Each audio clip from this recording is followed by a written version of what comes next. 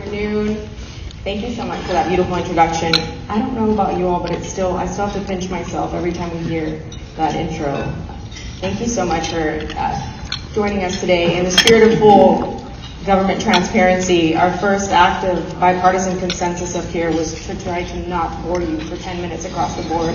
And in the spirit of staying true to my word, I will try to do that. Every time we talk about the 88th legislative wrap-up, we're still very much in the middle of it. So thank you all for being patient with us. The number one thing I'm just shocked to notice here today is I don't think there's a table here that didn't come personally to Austin with an individual at this table who didn't come personally reach out or have a one-on-one conversation with any one of the representatives up here, including myself.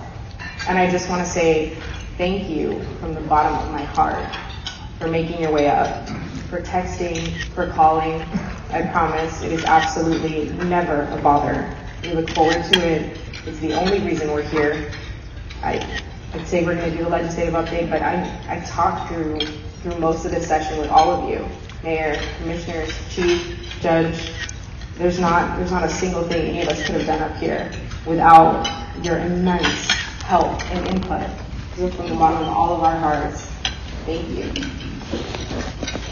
This session was incredible. I still can't believe that it is my second real session, but we did a lot of amazing things. I want to take a minute to talk in particular about how excited we are for the renovations that are going on in downtown Brownsville.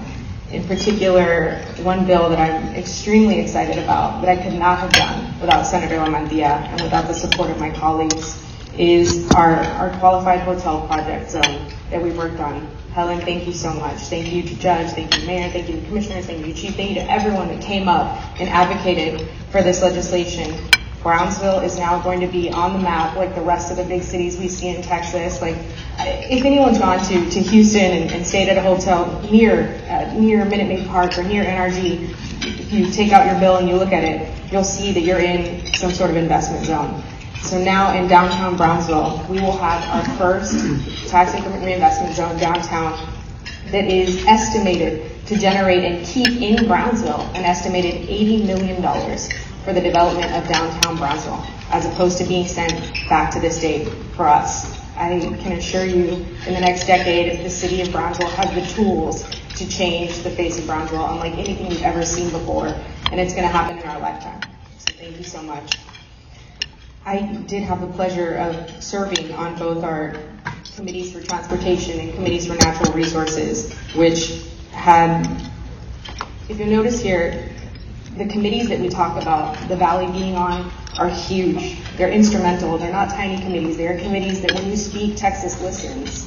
I don't think it's by mistake that Texas is the 9th largest economy in the world. It is because we have such an incredible ability to work in a bipartisan fashion in nature.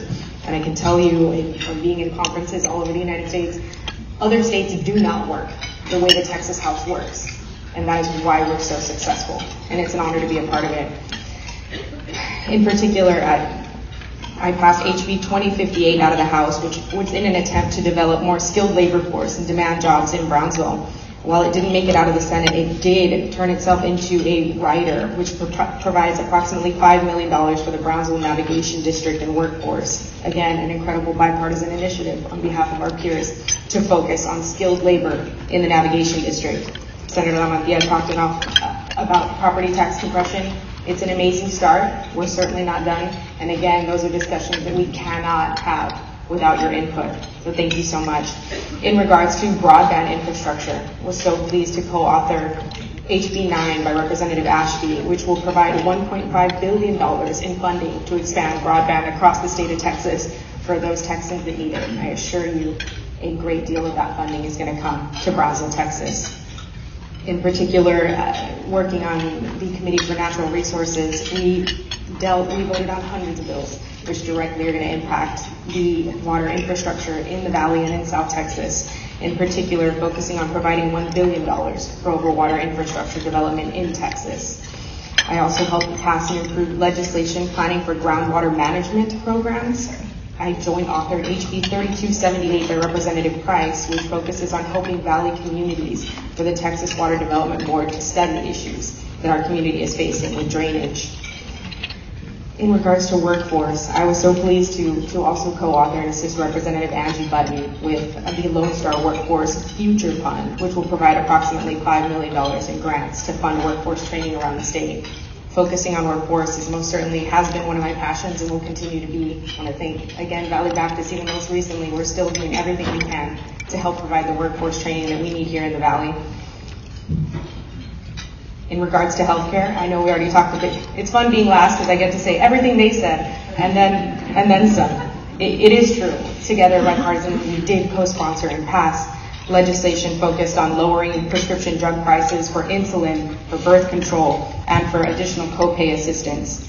One of the most memorable moments as far as healthcare that I can recall in the House was the day that we passed and sent over to the Senate the bill that extended postpartum Medicaid coverage for mothers from 6 months to 12 months postpartum. It was incredible. It was something that we talked about for years and years to come, and I think it's a tremendous start to addressing the health and the care that our mothers need and that our children need in the state of Texas. We also, another amazing bill exempting essential tax from baby items such as diapers, wipes, feminine hygiene products. That was a much needed relief for what we call a gender tax.